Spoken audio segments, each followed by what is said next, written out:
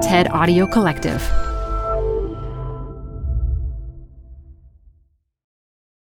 Apple Card is the perfect cash back rewards credit card. You can earn up to 3% daily cash on every purchase every day. That's 3% on your favorite products at Apple, 2% on all other Apple Card with Apple Pay purchases, and 1% on anything you buy with your titanium Apple Card or virtual card number. Visit apple.co/card calculator to see how much you can earn. Apple Card issued by Goldman Sachs Bank USA, Salt Lake City branch. Subject to credit approval. Terms apply. Hi, I'm Debbie Millman. Canva is great for designing visual content for work, no matter what industry or department you work in. Nail your next presentation with Canva Presentations. Start with a professionally designed template and use it as a springboard for your design. It's a serious time saver. Time to present but can't be there in person? Enter Canva Talking Presentations. Record yourself presenting and add your talking head to your slides so your audience can watch your perfected presentation anywhere, anytime. Start designing today at canva.com. Designed for work. And also, I wasn't alone. I mean, this was literally everyone I knew at that time had like a bag that was particularly good for shoplifting because it like had structure to it, you know? From the TED family of podcasts, this is Design Matters with Debbie Millman. For 15 years, Debbie Millman has been talking with designers and other creative people about what they do, how they got to be who they are, and what they're thinking about and working on. On this episode, Miranda July talks about her latest film, about her life, and about shoplifting. In what way were we suffering so badly that we needed to steal so much from Kinko's? But we did. It hardly matters what medium she's working in. It could be film, it could be fiction, it could be digital media, or performance art. Whatever it is, you always know it's work by Miranda July. Her singular combination of strangeness, humor, awkwardness, curiosity, great feeling, and beauty comes shining through in everything she touches.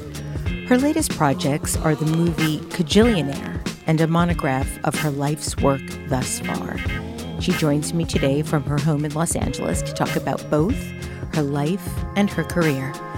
Miranda July, welcome to Design Matters. Hello. Miranda, the first thing I want to ask you about is your interest in the I Ching. I understand you've been using the same I Ching since you were a teenager and have said that you can fool yourself, but not the I Ching.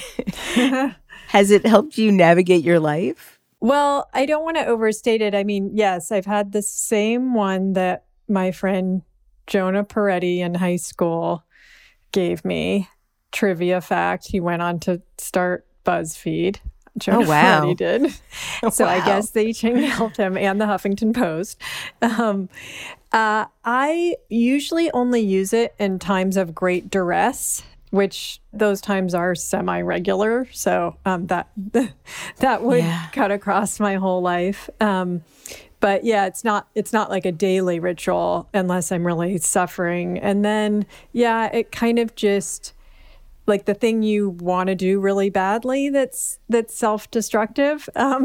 It generally advises against that and towards a kind of patience that can be really, really hard if you're the only one like holding the torch for it, you know? Like like I look for multiple sources to remind me that sometimes you just need to wait it out, like wait out that time. This is good advice for someone who tends to like jump.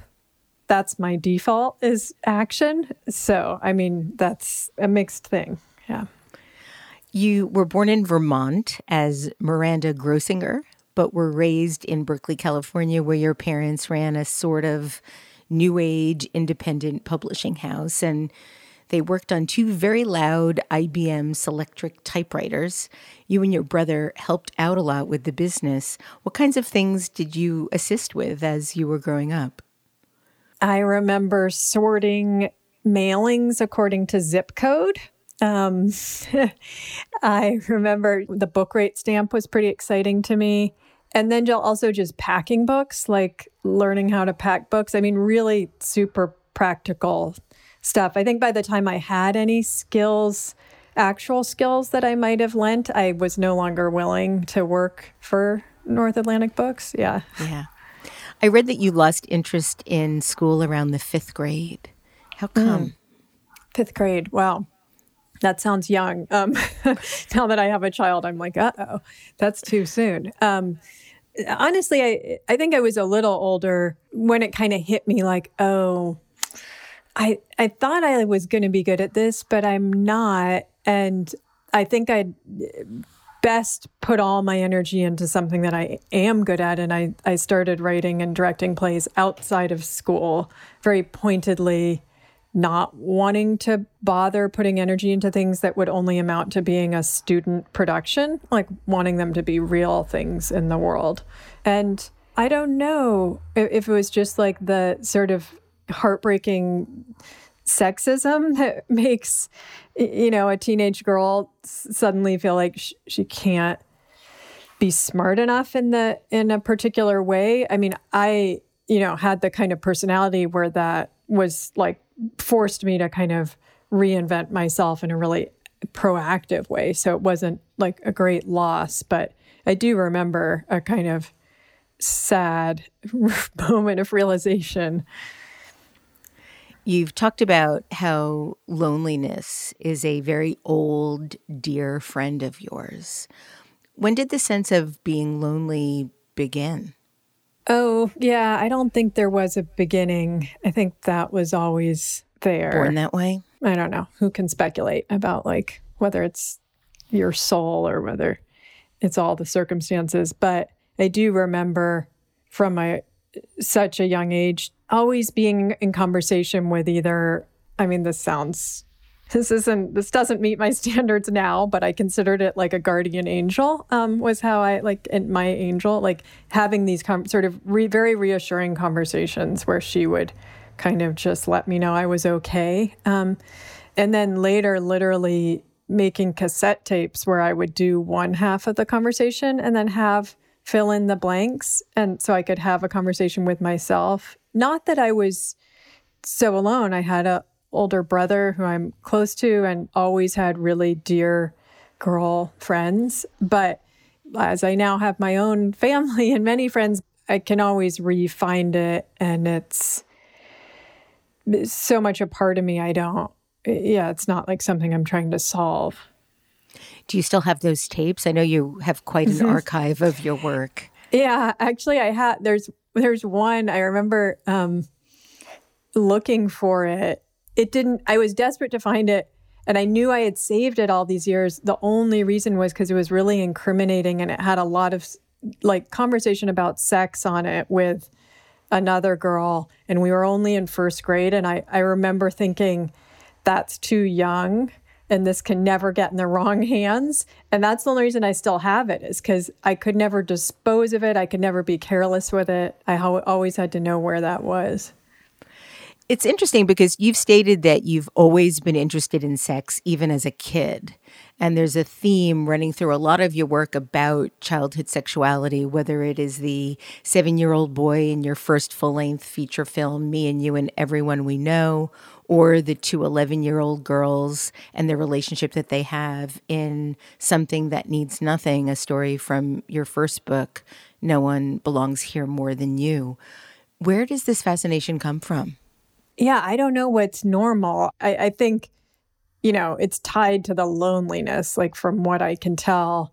If we're wanting love or if we have a lot of longing, like that can become sexualized really early and forever. And like that sort of longing feels sexual. And for a kid, I've always liked things that were kind of not allowed. So that was clearly not allowed. And yet kids knew stuff. And my friend had like an older sister, so she kind of knew everything. Although on this tape, it's really obvious that there's some big holes in our basic understanding. But the main word we use a lot is screwing, which is a funny word for like a 6-year-old girl. Like a lot of talk about screwing. Where do you think you would have heard that word? Only from her older sibling. Okay. Yeah. Like, I think we didn't know of any other words, so that was the one we used. Yeah. When you were 16, you co-created a zine called Snarla about two friends named Ida and July. And you did this with Johanna Fateman, who characterized it in your monograph in large part by a kind of petty criminality or manic disregard costumed as punk feminist praxis. And so I'm wondering if you would agree with that, especially at the time you were making it. Did you have this sense of being sort of this post-feminist moment? Yeah, well, I mean, we didn't know we were post-feminist, but we definitely had this very entitled sense of reclamation. I say entitled because, like, in what way were we suffering so badly that we needed to steal so much from Kinko's?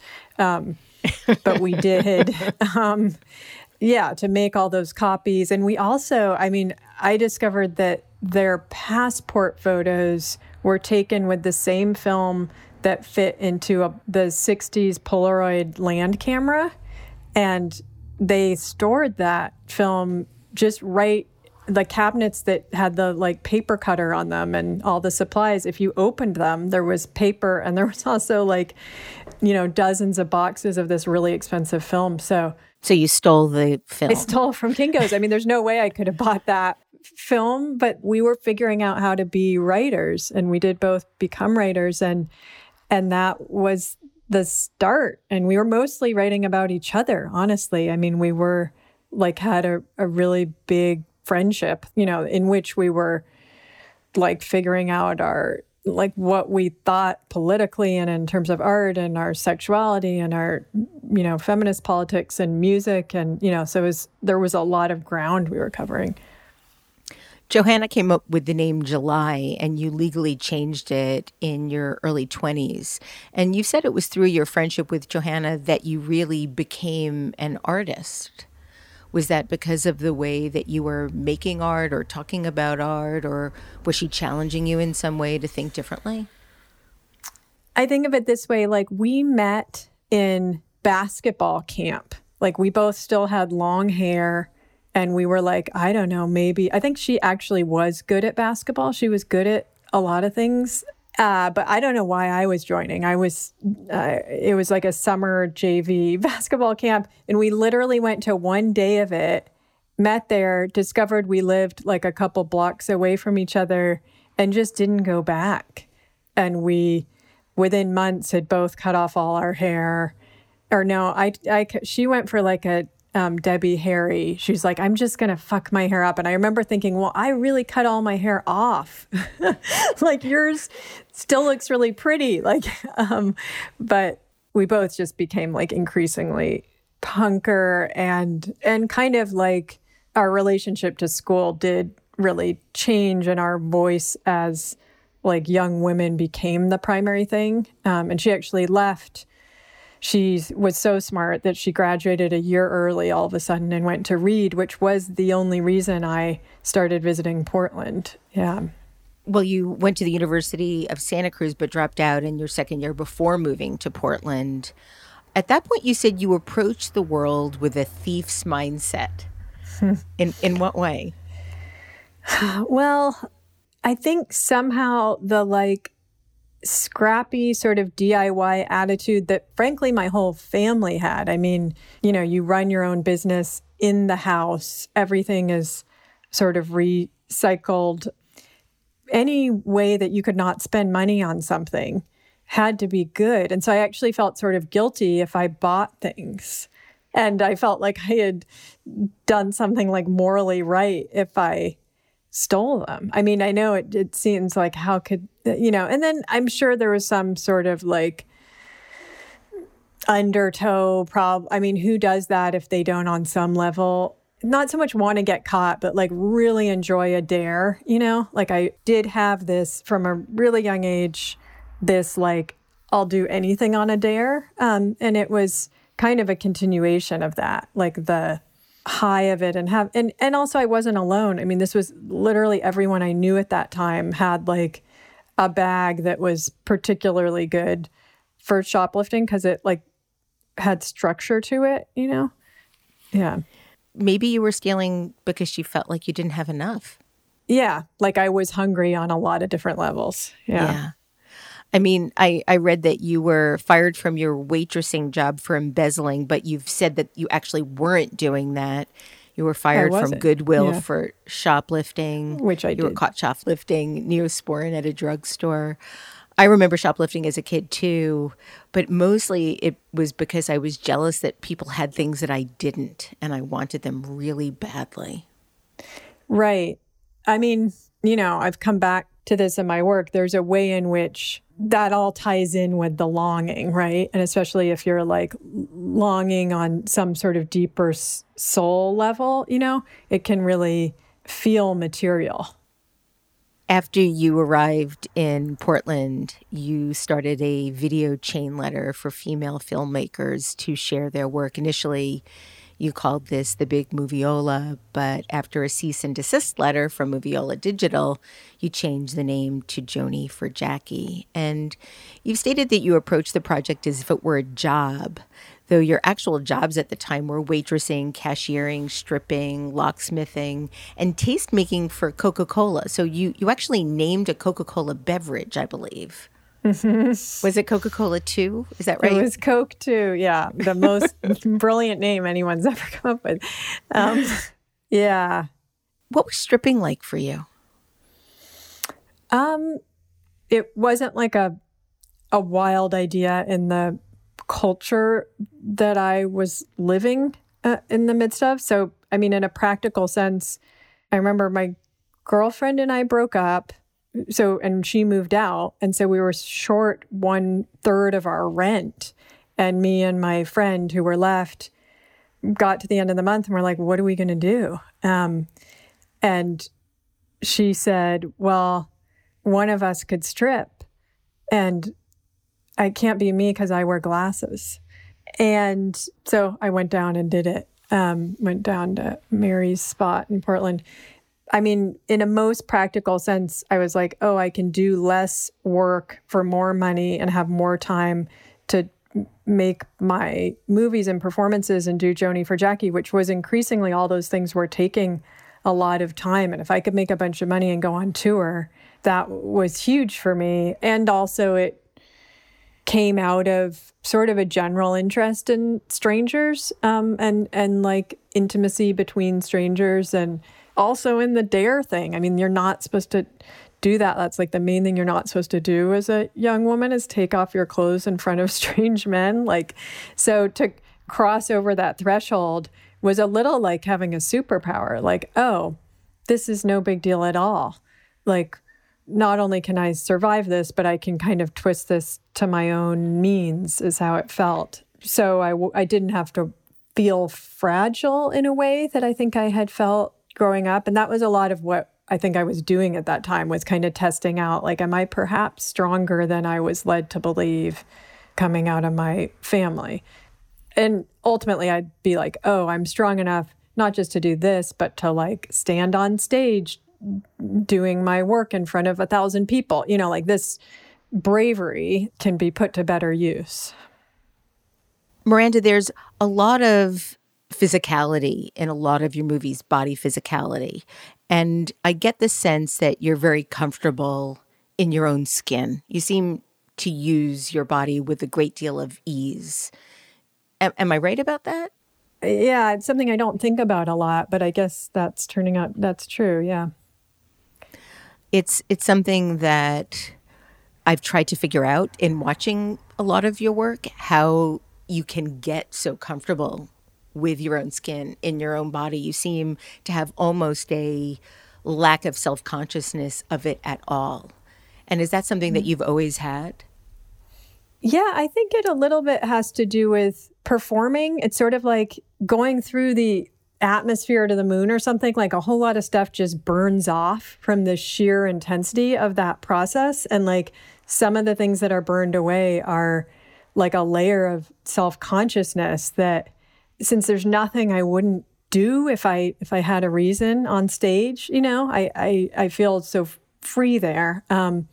Like, I don't understand the taboos that have to do with the body. Like, you have this one thing. This is it, really, this very finite physical being. And so to be particularly hung up with it or hide it or not make use of all the ways it can be just seems sort of heartbreaking to me. So, sometimes I think just in daily life, I'll move in a strange way or take off my clothes or something just to have made use of it in that day.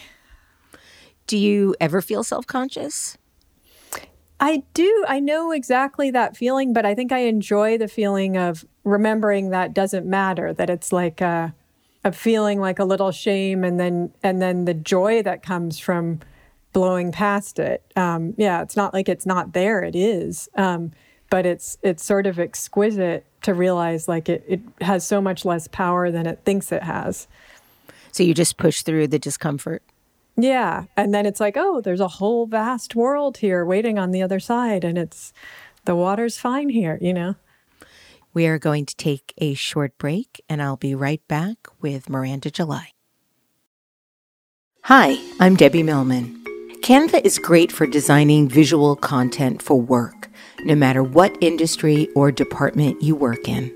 Now, your next presentation with Canva Presentations. Start with a professionally designed template and use it as a springboard for your design. It's a serious time saver. Time to present but can't be there in person? Enter Canva Talking Presentations. Record yourself presenting and add your talking head to your slides so your audience can watch your perfected presentation anywhere, anytime. Start designing today at canva.com. Designed for work.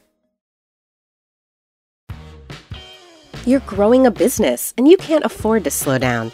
If anything, you could probably use a few more hours in the day. That's why the most successful growing businesses are working together in Slack. Slack is where work happens, with all your people, data, and information in one AI-powered place. Start a call instantly in huddles and ditch cumbersome calendar invites. Or build an automation with Workflow Builder to take routine tasks off your plate, no coding required. Grow your business in Slack. Visit slack.com to get started. In your story, Something That Needs Nothing, there's a lot of heartbreak in that story for a lot of reasons. But at the end of the story, I kind of got the sense that you were comfortable in the heartbreak, that was like you were comfortable feeling all the feelings that had to do with heartbreak. And I was wondering, because that you've said that story was one of the two more autobiographical things that you've written, that was something that was true of yourself as well, that you didn't shy away from heartbreak or resist heartbreak in any way. Well, the romance that I was writing about there was truly devastating. But yesterday I was with a friend and I'd been kind of high. She knew I'd been sort of high for various reasons, including like my movie just came out and, I'd sort of in an unusual space the last couple of weeks. But I was feeling sad yesterday and I was feeling sad about feeling sad, like about coming back to this kind of sadness. And I said to her, well, the thing about the high is it's only itself, but the sadness leads to everywhere else. Like it's the road through my work usually to a million new thoughts and ideas and projects and feelings. So as much as I loved feeling just kind of happy for a little while, it doesn't lead anywhere new. It just is itself, right. Which is sort of the great thing about joy. Like it is itself in the moment. It's you're kind of suspended. Let's talk about your latest film, Kajillionaire. I can't imagine that it's not devastating for it to have been released during this really crazy, surreal time. Yeah. I mean, there was a point in the year where I was like, kind of couldn't even really talk about it when people would bring it up. Like, and I as we all did, we understood that our particular disappointment was echoed in the disappointment of every person we knew. But my particular one was like, I was really excited to go back to Cannes. This was my year of travel, for a person who mostly is at home writing, and to just have to move on. And, the biggest thing was to not have the movie come out in theaters. And so, I mean, I always remind myself, like, the thing you fear is not exactly what will end up happening, and it hasn't been. And I guess the thing I couldn't have guessed was that the most important thing is that the movie connect with people. And who's to say whether being in the midst of a pandemic helps or hurts that, as long as they can watch it, which actually they can. I began to actually think maybe I mean, not like I'm a prophet at all. I don't mean that. But like maybe weirdly, I made this for us now. Like I am just kind of a believer in understanding reality as it plays out, rather than thinking some other thing was supposed to happen. Like, no, this is what was supposed to happen because this is what happened. And yeah, so many things that I thought were very personal to me, that inborn loneliness, a kind of a level of anxiety that in the movie is tied to the big one, the idea of sort of surviving or not surviving this natural disaster, and just a million other little things that as people started to watch it, I was like, oh, I think they're taking it more the way I meant it than they were in my brief experience. It played at Sundance and it went very well, but this is different. The movie's less weird in a way because the world got weirder. Yeah. I mean, Miranda, I've been a fan of your work since your early days before your first film, when you were doing performance art. I'd heard about you and I've been following you, and I've seen all your movies, read your book of short stories, your novel. I do think that this is your best work. I think Jillionaire is absolutely brilliant. I think it's really hard to watch at times, and I think it is sort of weirdly prophetic. The scene where old Dolio is about to get a massage and then can't be touched, can't allow herself to be touched, was just one of the most powerful moments in cinema that I could remember in the last couple of years. It took my breath away. Thank you. It is really a tour de force. Congratulations. It's a beautiful, beautiful movie. What's interesting is you've said this about the characters, which is fair and you feel, but I think there's even more to it. You say there's a nasty, villainous, slightly evil righteousness to this particular family. To those parents. Yeah. To those parents. Yes, Yeah. to the parents, because they are. I mean, and you kind of are hoping, I mean, at least I was hoping, like, they have to redeem themselves. They have to end up being good, maybe for my own selfish needs, but they're not. And how hard was it to write such evil characters? I mean, I guess what I was most interested in was their logic. To themselves, they're right. It's their daughter who's strayed and needs to be brought back into the fold. And, it was so important to me that as this daughter character gets free, like for the first time, we suddenly see her without the parents in Melanie's apartment, that all she wants to do is go home. Like she's super antsy, like she wants to go back. And I really relate to that. Like it's so satisfying in movies when people just get free and they go to New York and but I've never been able to do that, like that cleanly. Like it's always 2 steps forward, 1 step back. And that's like the ache of life to me. Yeah. The movie is about a family of small-time con artists. A mom played by Deborah Winger, incredibly. What a just a brilliant casting. A dad played by Richard Jenkins and their 27-year-old daughter who heists their way through life. Evan Rachel Wood plays Old Dolio.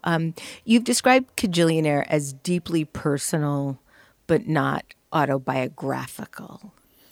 Given how much research I did in your past about feeling nervous about bringing clothes into the house when they were new when you were little and the various shoplifting escapades, I was wondering if it was influenced a bit by your sense of what people feel they're entitled to or not.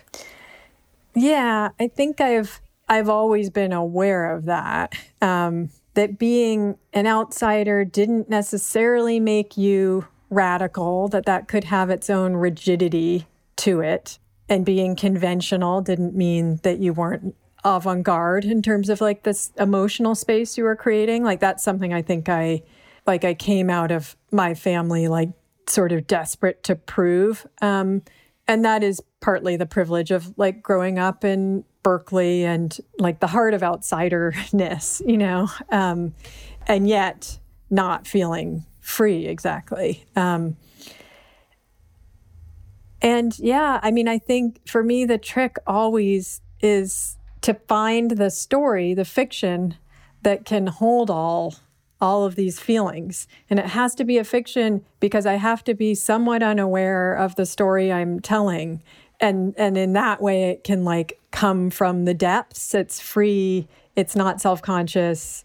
It can be smarter than me in a way because I can only intellectually go so far. And we've already established I'm not even that confident about that side of things. But there is this other kind of agility, this like sort of fluidity. And if I can be caught up in the sort of joy of that, I mean, even when it's heartbreaking, like that's why there's humor in these things is because I'm having a pretty good time making it. It just so happens to be devastating, like I got to the end of writing that first draft and really was kind of like, oh no, how did I end up here? Like of all places, this is like, I never would have willingly gone into this heartbreak between parents and children. Yeah. There was a moment in the movie where it feels, and it's probably about 15 minutes, maybe not even, maybe 10 minutes before it ends, where everything makes sense. Every single decision that you made as the writer and director makes sense at that moment. Was that an arduous process?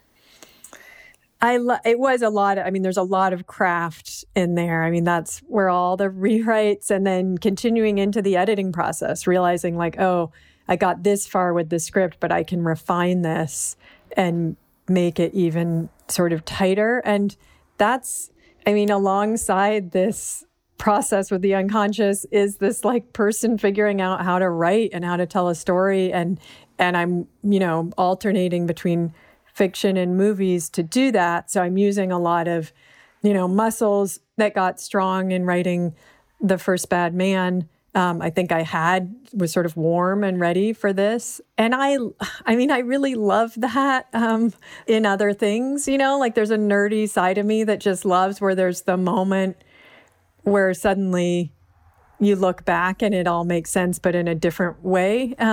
Yeah. And so I remember thinking, this is a little dicey. It's one thing to do this with a book because you can always keep changing it till it works. But with a movie, the more you can move those pieces around, the more free you are to do that, the more if it doesn't work, you can still fix it. But I knew that wasn't going to be the case with this movie because past a certain point, as you said, it all has to work. So I remember watching the rough cut, which is always agonizing for a director. And it's just the movie put together all in a row according to the script. And so I watched it. I felt like jumping out a window and put my head down. And I really felt bad. I was like, I don't want to be crying when I lift my head up because that's so hard for the editor. And this is like my first day with this new editor. And finally I realized I'm going to have my head down forever. I just need to.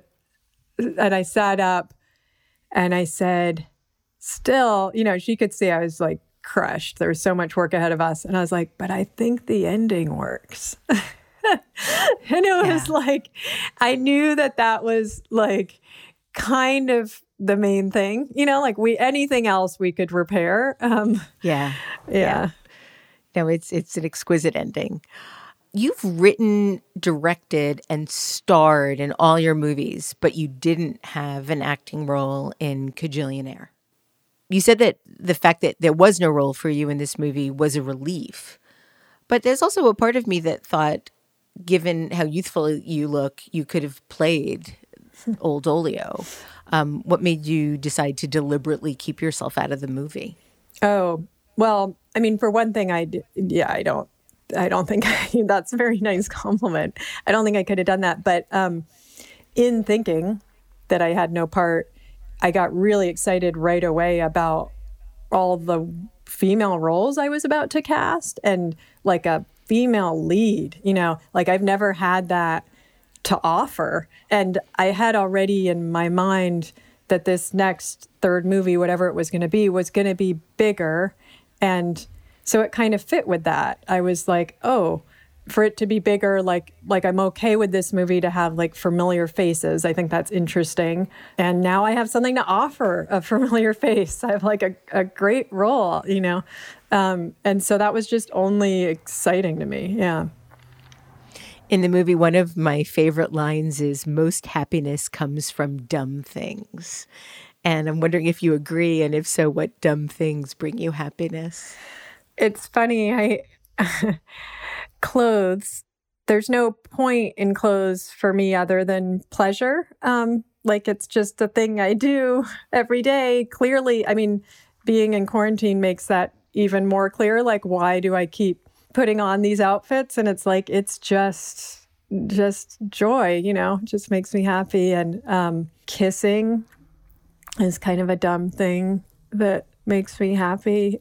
I only like to cook sweet things. I'm not much of a cook at all, except for like cakes and cookies and things like that. So more of a pastry chef than a cook, more of a baker than a cook. Yeah, which is not like super useful as a parent, except for joy for this. Like it's not a well-rounded thing I'm providing. Yeah, that's about it. Yeah. Yeah. Just those three things. Those are wonderful Kissing, things. cakes, and clothes. Yeah. Miranda, my last question for you is about a quote from the artist Starlee Kine that closes your monograph. She states that you recently told her that you don't feel like you've done anything really great ever. And Starlee goes on to state that you didn't mean this in a self-deprecating way. Rather, it was like a bar that you have inside you that lets you know that you have to keep pushing towards something you don't feel you've yet reached. So my question is this. Do you think you'll ever get there? And if so, do you think you'll be able to recognize that you've arrived?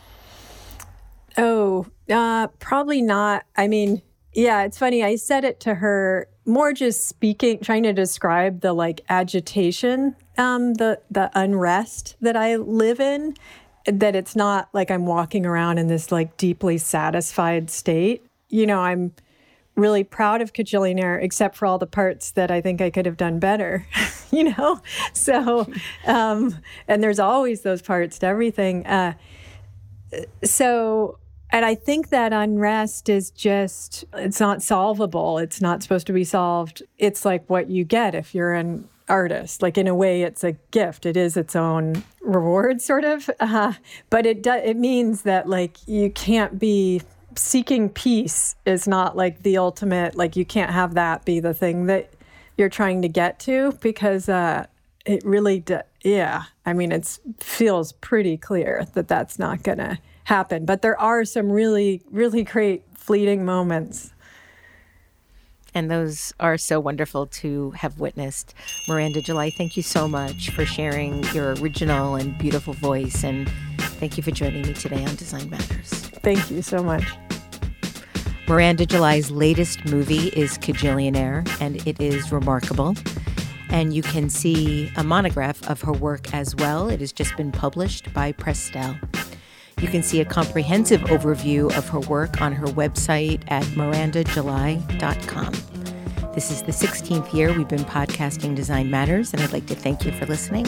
And remember, we can talk about making a difference, we can make a difference, or we can do both. I'm Debbie Millman, and I look forward to talking with you again soon. Design Matters is produced for the TED family of podcasts by Curtis Fox Productions. In non-pandemic times, the show is recorded at the School of Visual Arts Masters in Branding program in New York City, the first and longest-running branding program in the world. The editor-in-chief of Design Matters Media is Zachary Pettit, and the art director is Emily Weiland.